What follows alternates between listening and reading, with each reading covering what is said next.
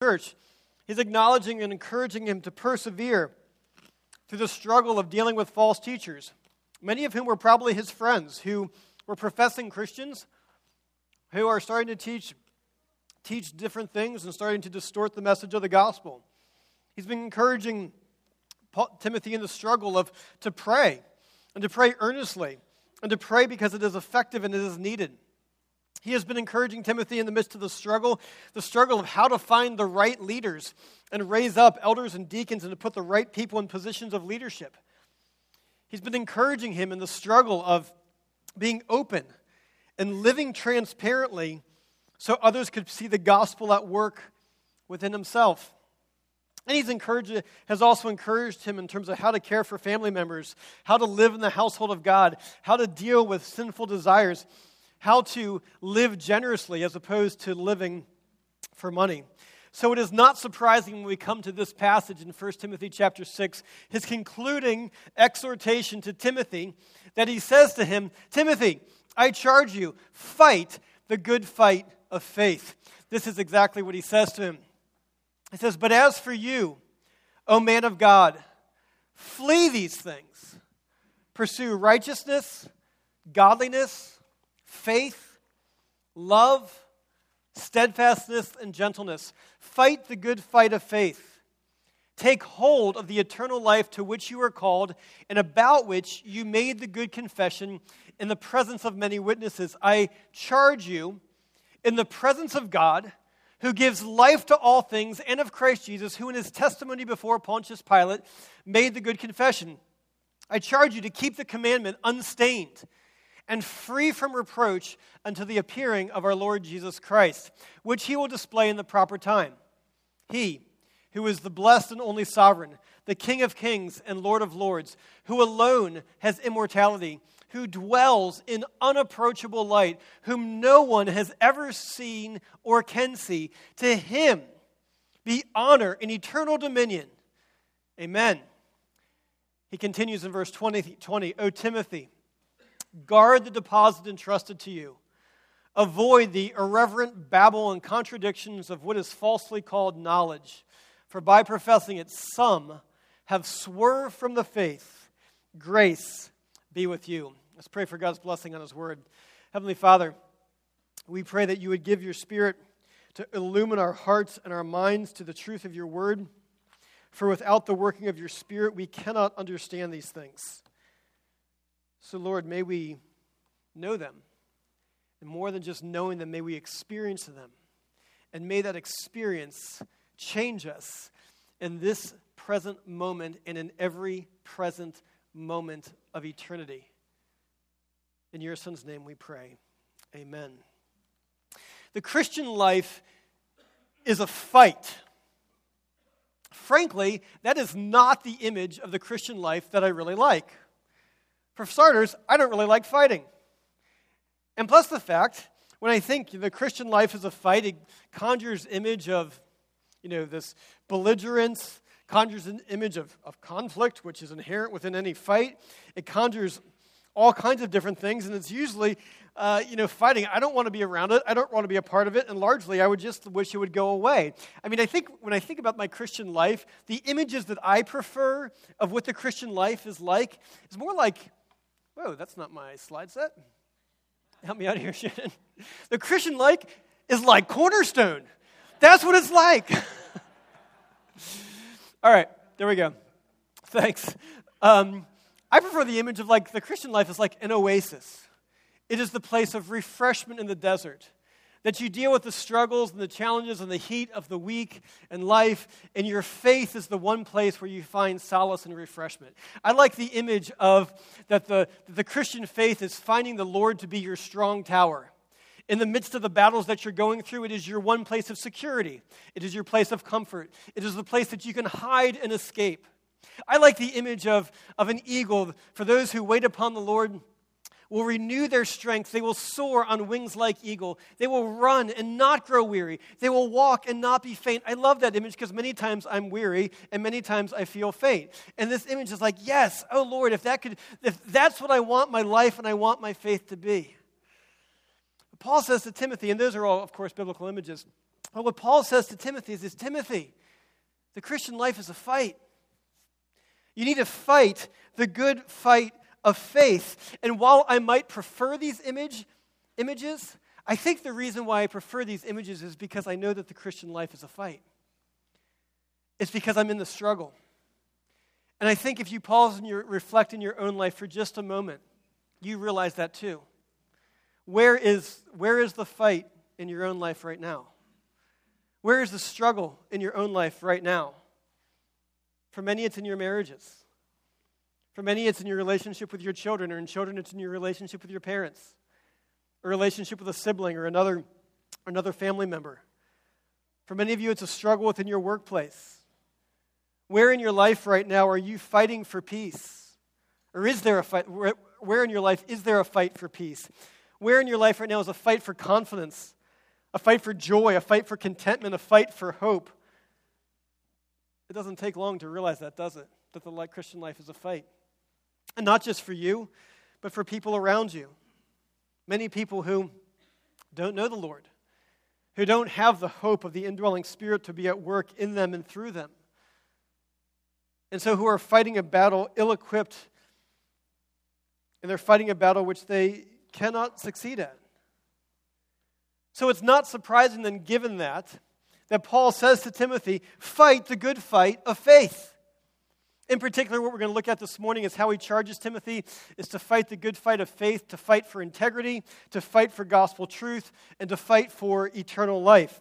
His first one he says to them is the need for Timothy to fight for his own integrity and the integrity of those in his church. Here is how he is to fight. But as for you, O man of God, flee these things. How do you fight? You flee. Why? Because there are certain battles over which you can win and other battles of which you don't win. When he says flee these things, what are these things? It's what he's mentioned before. False teaching, those that would compromise or minimize or distort the teaching of Scripture. It's engaging in quarrels and fights. It's engaging in divisive talk. It's the love of money, which he's talked about before. And is urging to Timothy, he says, Timothy, you, O man of God, O woman of God, flee from these things. Fight the battles you can win. But the battle against temptation is a battle that never goes away. Because temptation does not ever surrender. The only thing it does is that it retreats for a while, it gives up the chase, and then regroups for the next attack. But there is this reality that when you flee from temptation, it does stop pursuing you, at least for a time, or at least for an extended time, and sometimes altogether. If you are, think about this, if you're playing tag with your brothers and sisters in the backyard, and you're it, but you are chasing people who all of them are faster than you, what do? Eventually, you either give up or you lay a trap. That's what you do. You say, I'm not going to be able to catch them, so I'm either just not going to try at all, or I'll figure out some way to outsmart them. And I think temptation works in both those same ways. If you flee from temptation and continue to flee from temptation, it gives up and it doesn't follow you. And what it does is it doesn't ever go away. It just kind of lays in waits for its next opportunity to spring upon you. So what is it that tempts you in your own life? Is it food? Certain types of food? Remove it. Is it the internet? Disconnect it. Is it your smartphone? Get a dumb phone. Whatever it is, flee from temptation. We are to flee from it as the principal strategy of fighting, because the way that sin works is it starts small, usually starts with a thought or a glance or a touch or maybe a purchase or a click, and then it starts to grow. And Paul's encouragement to Timothy is, Timothy, not you. Flee from temptation.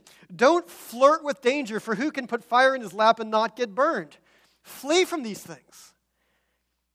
And I think it's not only fleeing from sinful actions, but also from sinful thoughts, where these things generally begin. Because sin, at its core, is a struggle to believe God. Consider this in any area of your life where you sin. Why do you lie? because you believe that it will go better if you do lie. You believe yourself and your own assessment of the situation and what's necessary in the situation, then you believe God. So you do so. Why do you engage in sexual impurity? Because you don't believe that purity is best for you. Why do you believe? You don't believe that God's plans are best in this area of your life. Why are you not generous? It's because you don't believe that God is trustworthy. Why do you struggle with doubt and despair? It's because you don't believe that God will take care of you. You don't believe that He is good and that His promise is true.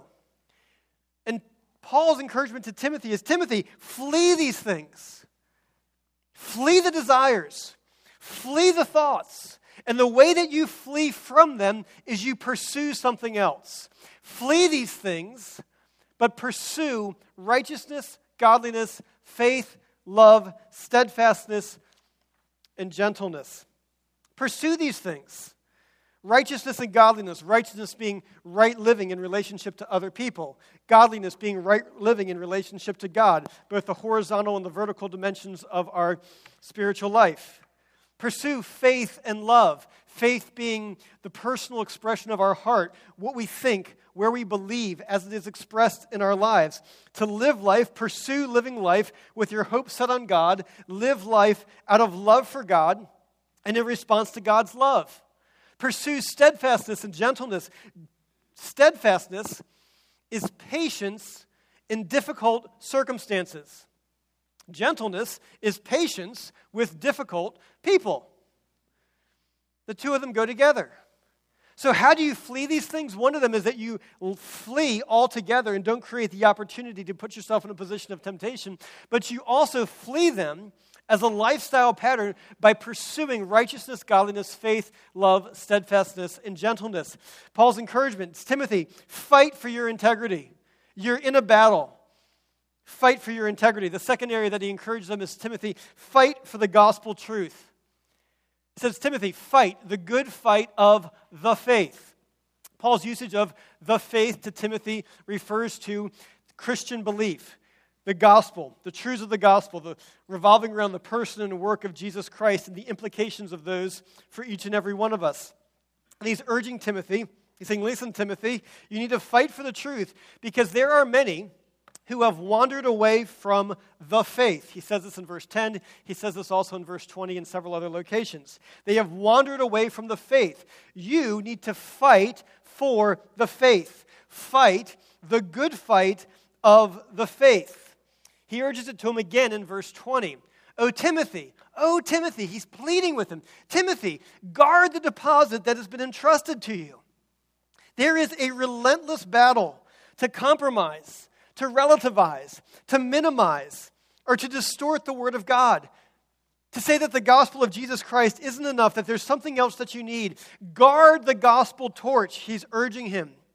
For it alone is sufficient for all things that pertain to life and godliness.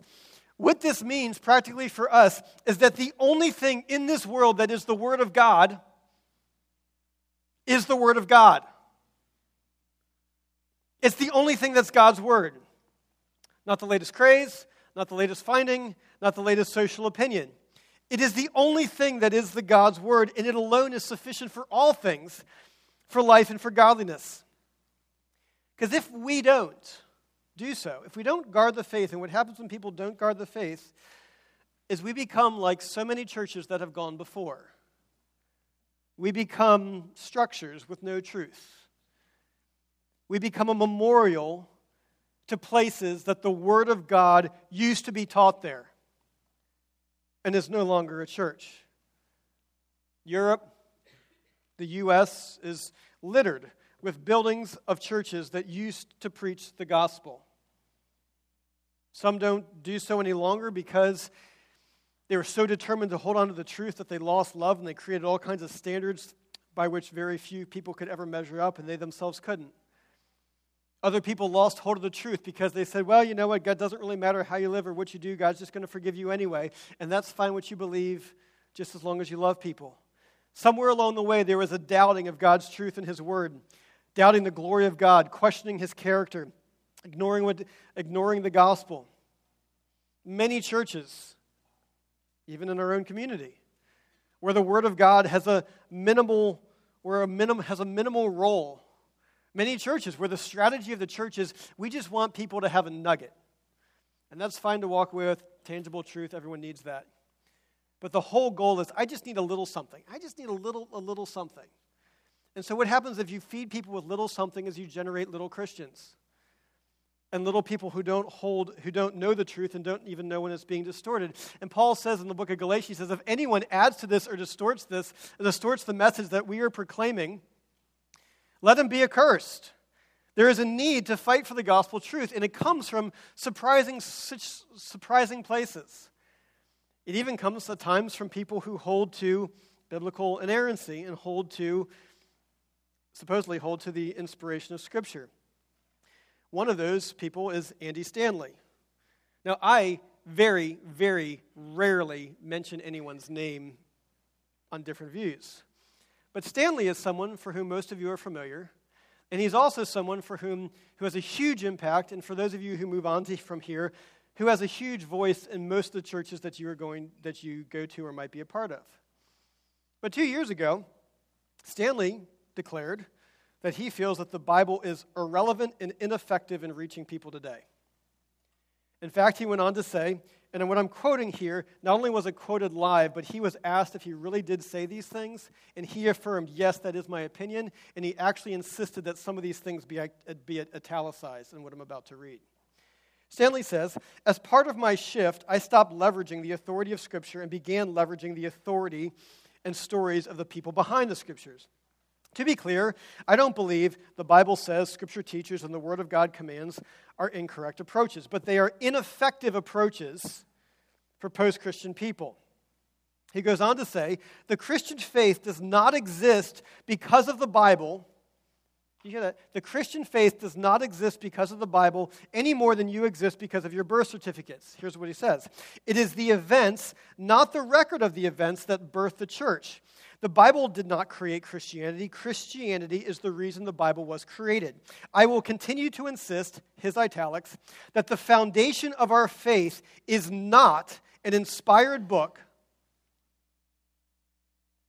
but the events that inspired the book.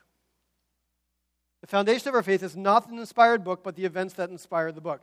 Now, for those of you that all sounds kind of like the same thing, let me clarify. We believe, as does historic Christianity that has existed for over 2,000 years now, that God acts and has acted in history, in historical events. That God has acted in history, that he has spoken in history. That God's acts of redemption and of his self-revelation reveal his character. We believe that the Bible is the Word of God, that it actually is God's Word divinely inspired. It is not merely a witness to other people's religious experiences, which is what Stanley's saying. It is not merely a witness to other people's religious experiences. It is not a testimony and story about God's acts of redemption and revelation. The Bible itself is the Word of God, is itself revelation. And I say that knowing the challenges and apparent difficulties that many people find with the Bible. I have read it through before. I've actually read it through multiple times. But what Stanley is doing here is that Stanley is doing nothing less than declaring that God's revelation is irrelevant and ineffective for people today. It is irrelevant and ineffective for people today. Do you hear the need to fight for the truth? To guard the message of the gospel. For the first 300 years of Christianity, the gospel advanced through the proclamation of the Word of God in places where Christianity had never existed. It advanced into locations where the idea of a monotheistic God, that there would be one God, was crazy and ludicrous. And the way that it advanced was God's Word was proclaimed, and the Holy Spirit superintended the preaching and proclamation of the Word of God to bring about transformation and to start churches where they never existed before. That was in the first 300 years of Christianity. I think we see a modern example of this in what Tim Keller has done in New York City over the last 30-some-odd years. That in planting a church in Manhattan, arguably at the time, if not still today, one of the most secular places in all of America, and he came in with a simple strategy. which was, I am going to explain the Word of God to people here who need to hear it. And when he came in, he was not trying to make the Bible relevant to people's issues. What he did was he demonstrated that the Bible was already relevant because it was the Word of God to people, that the Bible was already relevant to real issues and real struggles, and it was what real people needed to hear. It is the one thing that gives life. It is how God has revealed himself to us. So, when Paul says to Timothy, Timothy, fight the good fight of the faith, this is not an abstract concept. Throughout your life, you yourself will experience many times to compromise biblical truth in something that you think will offer something better, and it will only leave you hurt and wanting more. And so it's not surprising then that Paul also says to Timothy, Timothy, fight the good fight of faith. I charge you in the presence of God to keep the commandment unstained and free from reproach until the appearing of our Lord Jesus Christ. Which commandment he's talking about? Many of these.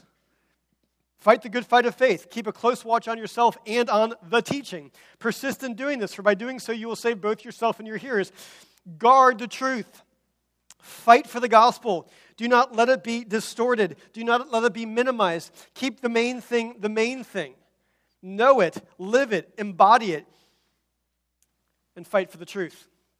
This third encouragement that he gives to him is, you could say, moral, doctrinal, experiential. He's to fight for integrity, fight for truth, and to fight for eternity. Fight for eternal life. Paul says to Timothy, fight the good fight of faith. Take hold of the eternal life to which you were called and about which you made the good confession in the presence of many witnesses. Take hold of the eternal life. Now, if you think about this, we might say, well, wait a second, isn't that a little bit odd? I mean, isn't Timothy already a Christian? So why is he saying take hold of the eternal life? What Paul is identifying here is he is recognizing that if you are in Christ, eternal life is a present possession. It is a present possession. But the question that he raises here is that though eternal life, if you are in Christ, though eternal life is a present possession, is it for you a present reality? Is it a present reality? Are you experiencing eternity in this present moment?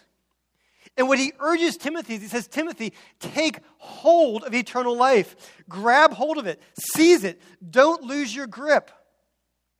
And he affirms it as a possession. Take hold of the eternal life to which you were called. God has called you. He has drawn you to himself. Isaiah says something similar. He says, thus says the Lord, fear not, for I have redeemed you. I have called you by name. You are mine. If you are in Christ Jesus, you are the fight and the struggle that you are in. You are not fighting against God. He is fighting for you. He is the one who strengthens you. He innovates you. He upholds you. He has called you. You possess eternity. And he says to Timothy, he says, affirming the present possession of eternity, he says, take hold of the eternal life to which you were called and about which you made the good confession in the presence of many witnesses. What is he referring to? Is that Timothy professed his faith that he believed in Jesus Christ as his Lord and Savior. He joined the church. He was baptized. He said, I will be publicly acknowledged as being numbered with the people of God. He made the good confession in the presence of many witnesses. He was not pretending that he could actually be a closet Christian if such a thing actually exists. He said, no, if I'm living for Christ, then that needs to be publicly known. It's part of what we celebrated here this morning. 20 some odd people who said, I will publicly identify with Jesus Christ. I will give the good confession of faith in the presence of many witnesses because Christ is mine and I am his. Paul makes a further, I think he clarifies what this confession is and describes different aspects of it in the next few verses. There is a God who gives life to all things. There is a creator God, the one to whom we owe life, we owe our allegiance, we owe our reverence, We owe all. He is the potter, and we are the clay. Yet before whom? We are unworthy and unacceptable because of our brokenness and our corruption and our sinfulness. But God sent Jesus Christ, who suffered before Pontius Pilate. And though before Pilate he could have quit, he could have escaped, he could have given up, he didn't.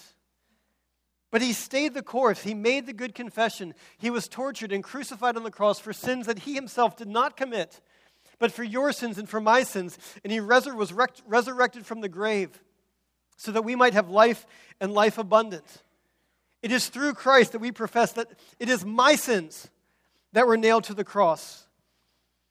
By being in Christ, I have been united to him in his resurrection. I am adopted with him. This is what I possess. And I am united to the returning King who will be the ruler over all. He will return. He is the blessed and only sovereign. He is the King of kings and the Lord of lords. He is the one over all. This, friends, is your present possession. This is the present possession of eternity. The question that Paul is raising is this present possession a present reality in your life? Paul says to Timothy, I charge you in the presence of God. Not when you see Jesus sometime in the future. But for Paul and to Timothy, which Timothy understood, they live that moment in the presence of God, in the presence of eternity. I share Paul's conviction. As a pastor of this church, I don't want you just to be saved. I want you to experience your salvation. I don't want you just to be accepted by God, though I do. I want you to know God. I want you to know what a relationship with God is like. I don't want you to just to know that you are righteous in Christ. I want you to experience his righteousness. I don't want you just to believe that God sends his Holy Spirit to indwell in you. But I want you to know and be lived and motivated by the Spirit who was dwelling within you and who was working within you. I want you to take hold of eternity, to fight for it and to experience it in your life in this moment, that you would live today in the fullness of eternity. This is what we see in Paul's life. I charge you in the presence of God. I and you, we live this moment.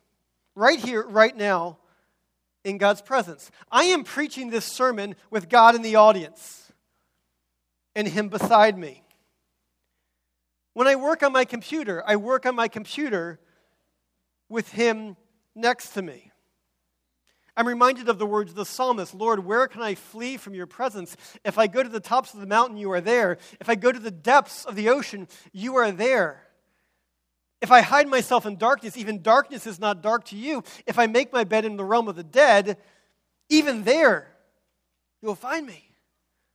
I cannot flee from your presence. How glorious and wonderful a thought that is. What this means is that right now, God is not simply watching me, but he is with me. It said, I will never face the darkest moment of my life. I will never face the darkest moment of my life alone. And if you are in Christ Jesus, nor will you. I will face situations that are completely and totally beyond my strength and beyond my ability. But I will never face a situation that is beyond him who is in me and who goes before me and who is after me and who is beside me. And this is not simply a future reality, one day when I meet Jesus face to face into eternity, but this is a present reality. Take hold of eternity. Part of the reason in my own life why my grip on eternity slips is because I live short-sighted. I live with a vision of the present. Paul gives us a different picture. Look how Paul's characterization. He says, I charge you in the presence of God. I charge you in the presence of he who is the blessed and only sovereign, the King of kings and Lord of lords, who right now, who alone has immortality, who dwells in unapproachable light, whom no one has ever seen or can see. To him be honor and eternal dominion. Amen. I stand. We are in this present moment in the presence of the living God, whose rule is universal. He is the sovereign over everything. No human rule can challenge his authority. His reign is invincible. He is the King of kings. No one can match him. He is immortal. He is beyond time. Death and corruption cannot touch him or affect him. He is unapproachable. He lives in blinding holiness, who is beyond the reach of sinful people, but he has made a way through Jesus Christ. He is incomprehensible. No one can fathom his greatness and his glory. He is invisible, and we only know him to the degree that he makes himself known to us in his word and through Jesus Christ. He is utterly transcendent. He is utterly other. He possesses all power. He is eternal, omnipotent. Might is his. Darkness, whether that is falsehood or evil, cannot enter into his presence and is overcome before him and is eradicated. He is the one who deserves all glory and all honor and all praise, and it is in his presence that you are there right now in this present moment. He is the one who goes before you. He is the one who stands behind you and beside you and next to you. Brothers and sisters, fight the good fight of faith. There are some who fight for truth but lack integrity. There are others who pursue integrity but have no comparable concern for the gospel or for truth. And yet there are still others who disregard both integrity and disregard gospel truth, and they do so in search of some new religious experience. But the man of God and the woman of God fights for all three. The man of God and the woman of God will not compromise. They will fight the good fight of faith on all fronts. They will fight for integrity and fight for the gospel and fight for eternal life until Jesus returns. So brothers and sisters, fight. Fight because you stand in the presence of the one who is in you and the one who is with you and the one who is for you and the one who will be totally and utterly victorious. Let's pray. Heavenly Father, the struggle is real. It is apparent. It is exhausting. Father, there are some who are struggling here today and they don't know if they're going to make it another day. And if they are, they don't know if they want to. But Lord, this is not a surprise to you. Rather, it is an opportunity that you have given us to turn from relying on ourselves and our own schemes to turn to relying on you. It is an opportunity that you have given us to know your presence, to experience what you are going to do in ways that we cannot see, in ways that are incomprehensible to us. So, Father, in the midst of our present struggles, would you give us eyes to live this present moment in eternity? Would you give us hearts that yearn to know that yearns to know you? And Father, we praise you and worship you that there is nowhere that we can go and flee from your presence. That there is no situation that we face alone. So Lord, would your Spirit work in us that we turn to you and not from you? Would your Spirit work in us, Lord, so that we would fight the good fight of faith, that we would flee temptation, that would flee from tempting thoughts, and that we would flee to you, our Lord and Savior, that we would flee to you, who is our strong tower, the one who is the oasis in the desert, the one who, when we turn to you, we mount up on wings like eagles so that we can run and not grow weary. Lord, surround us with your presence so that we may live for you in each and every present moment of eternity. In Jesus' name, amen.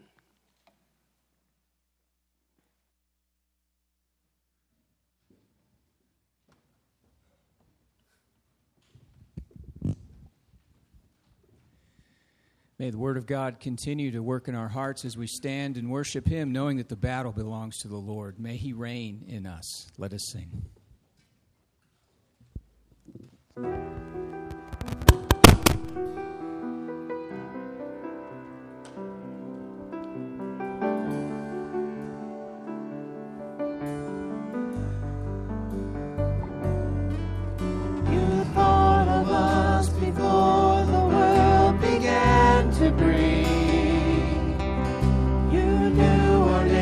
Before we came to be,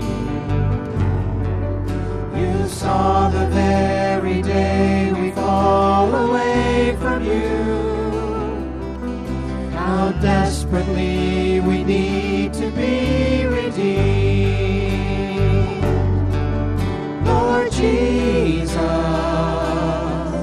come lead us, we're desperate for your touch. O great and mighty one, with one desire we come, that you would reign, that you would reign in us. We're offering up our lives, a living sacrifice, that you would reign, that you would reign in us.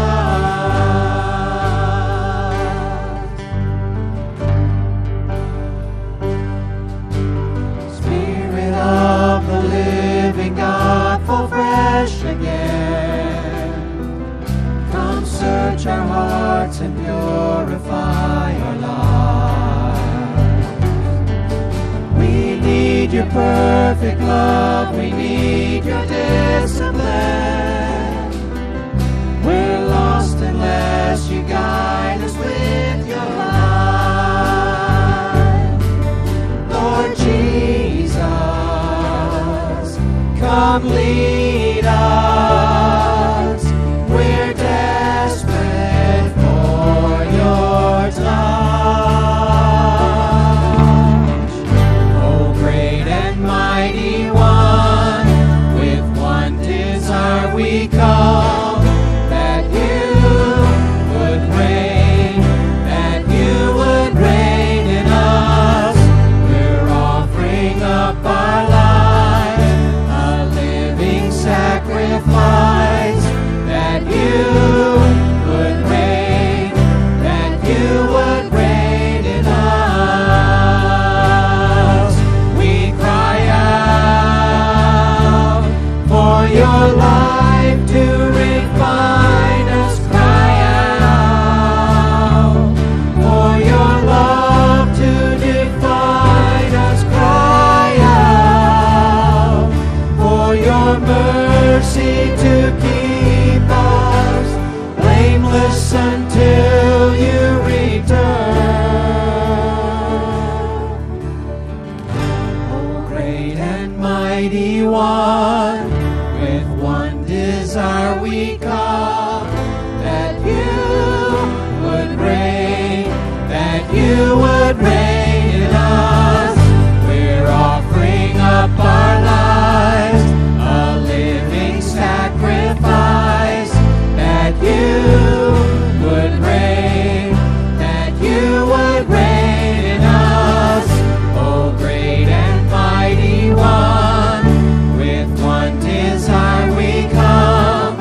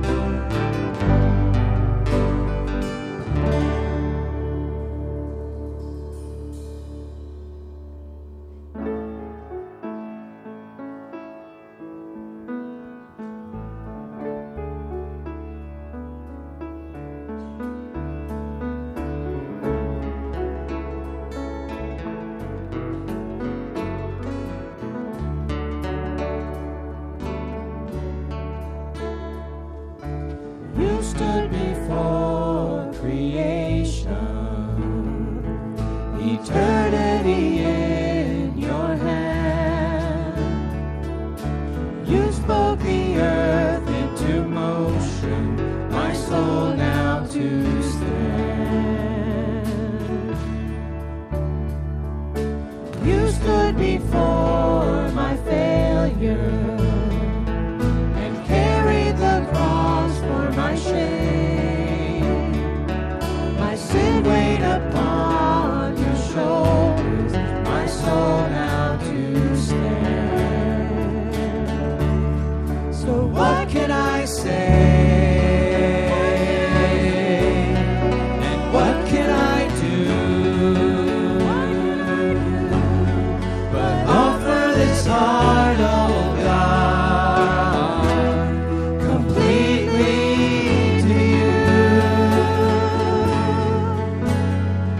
So I'll walk upon salvation, your spirit alive in me,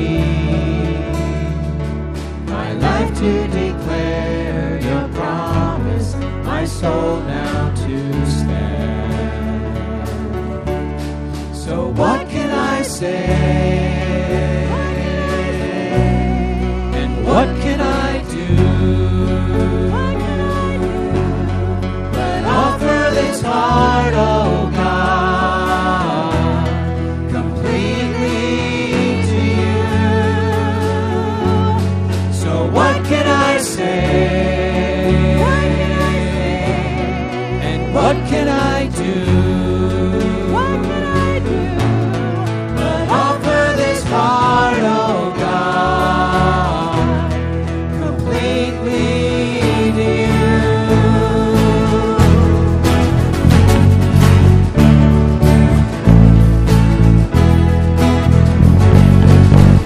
So I'll stand with arms high and heart abandoned in awe of the one who gave it all.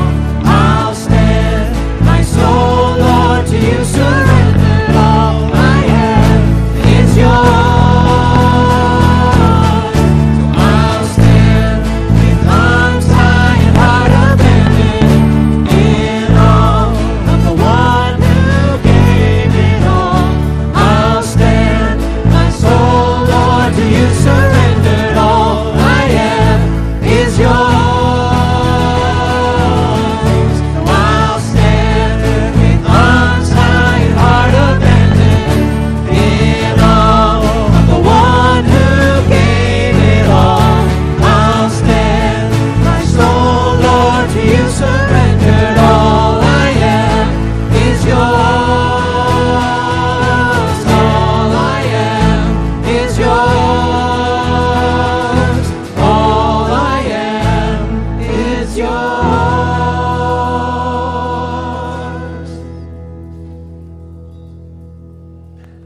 Receive the Lord's blessing. May the grace of the Lord Jesus Christ and the love of God and the fellowship of the Holy Spirit be with you all. Go in his presence. Amen.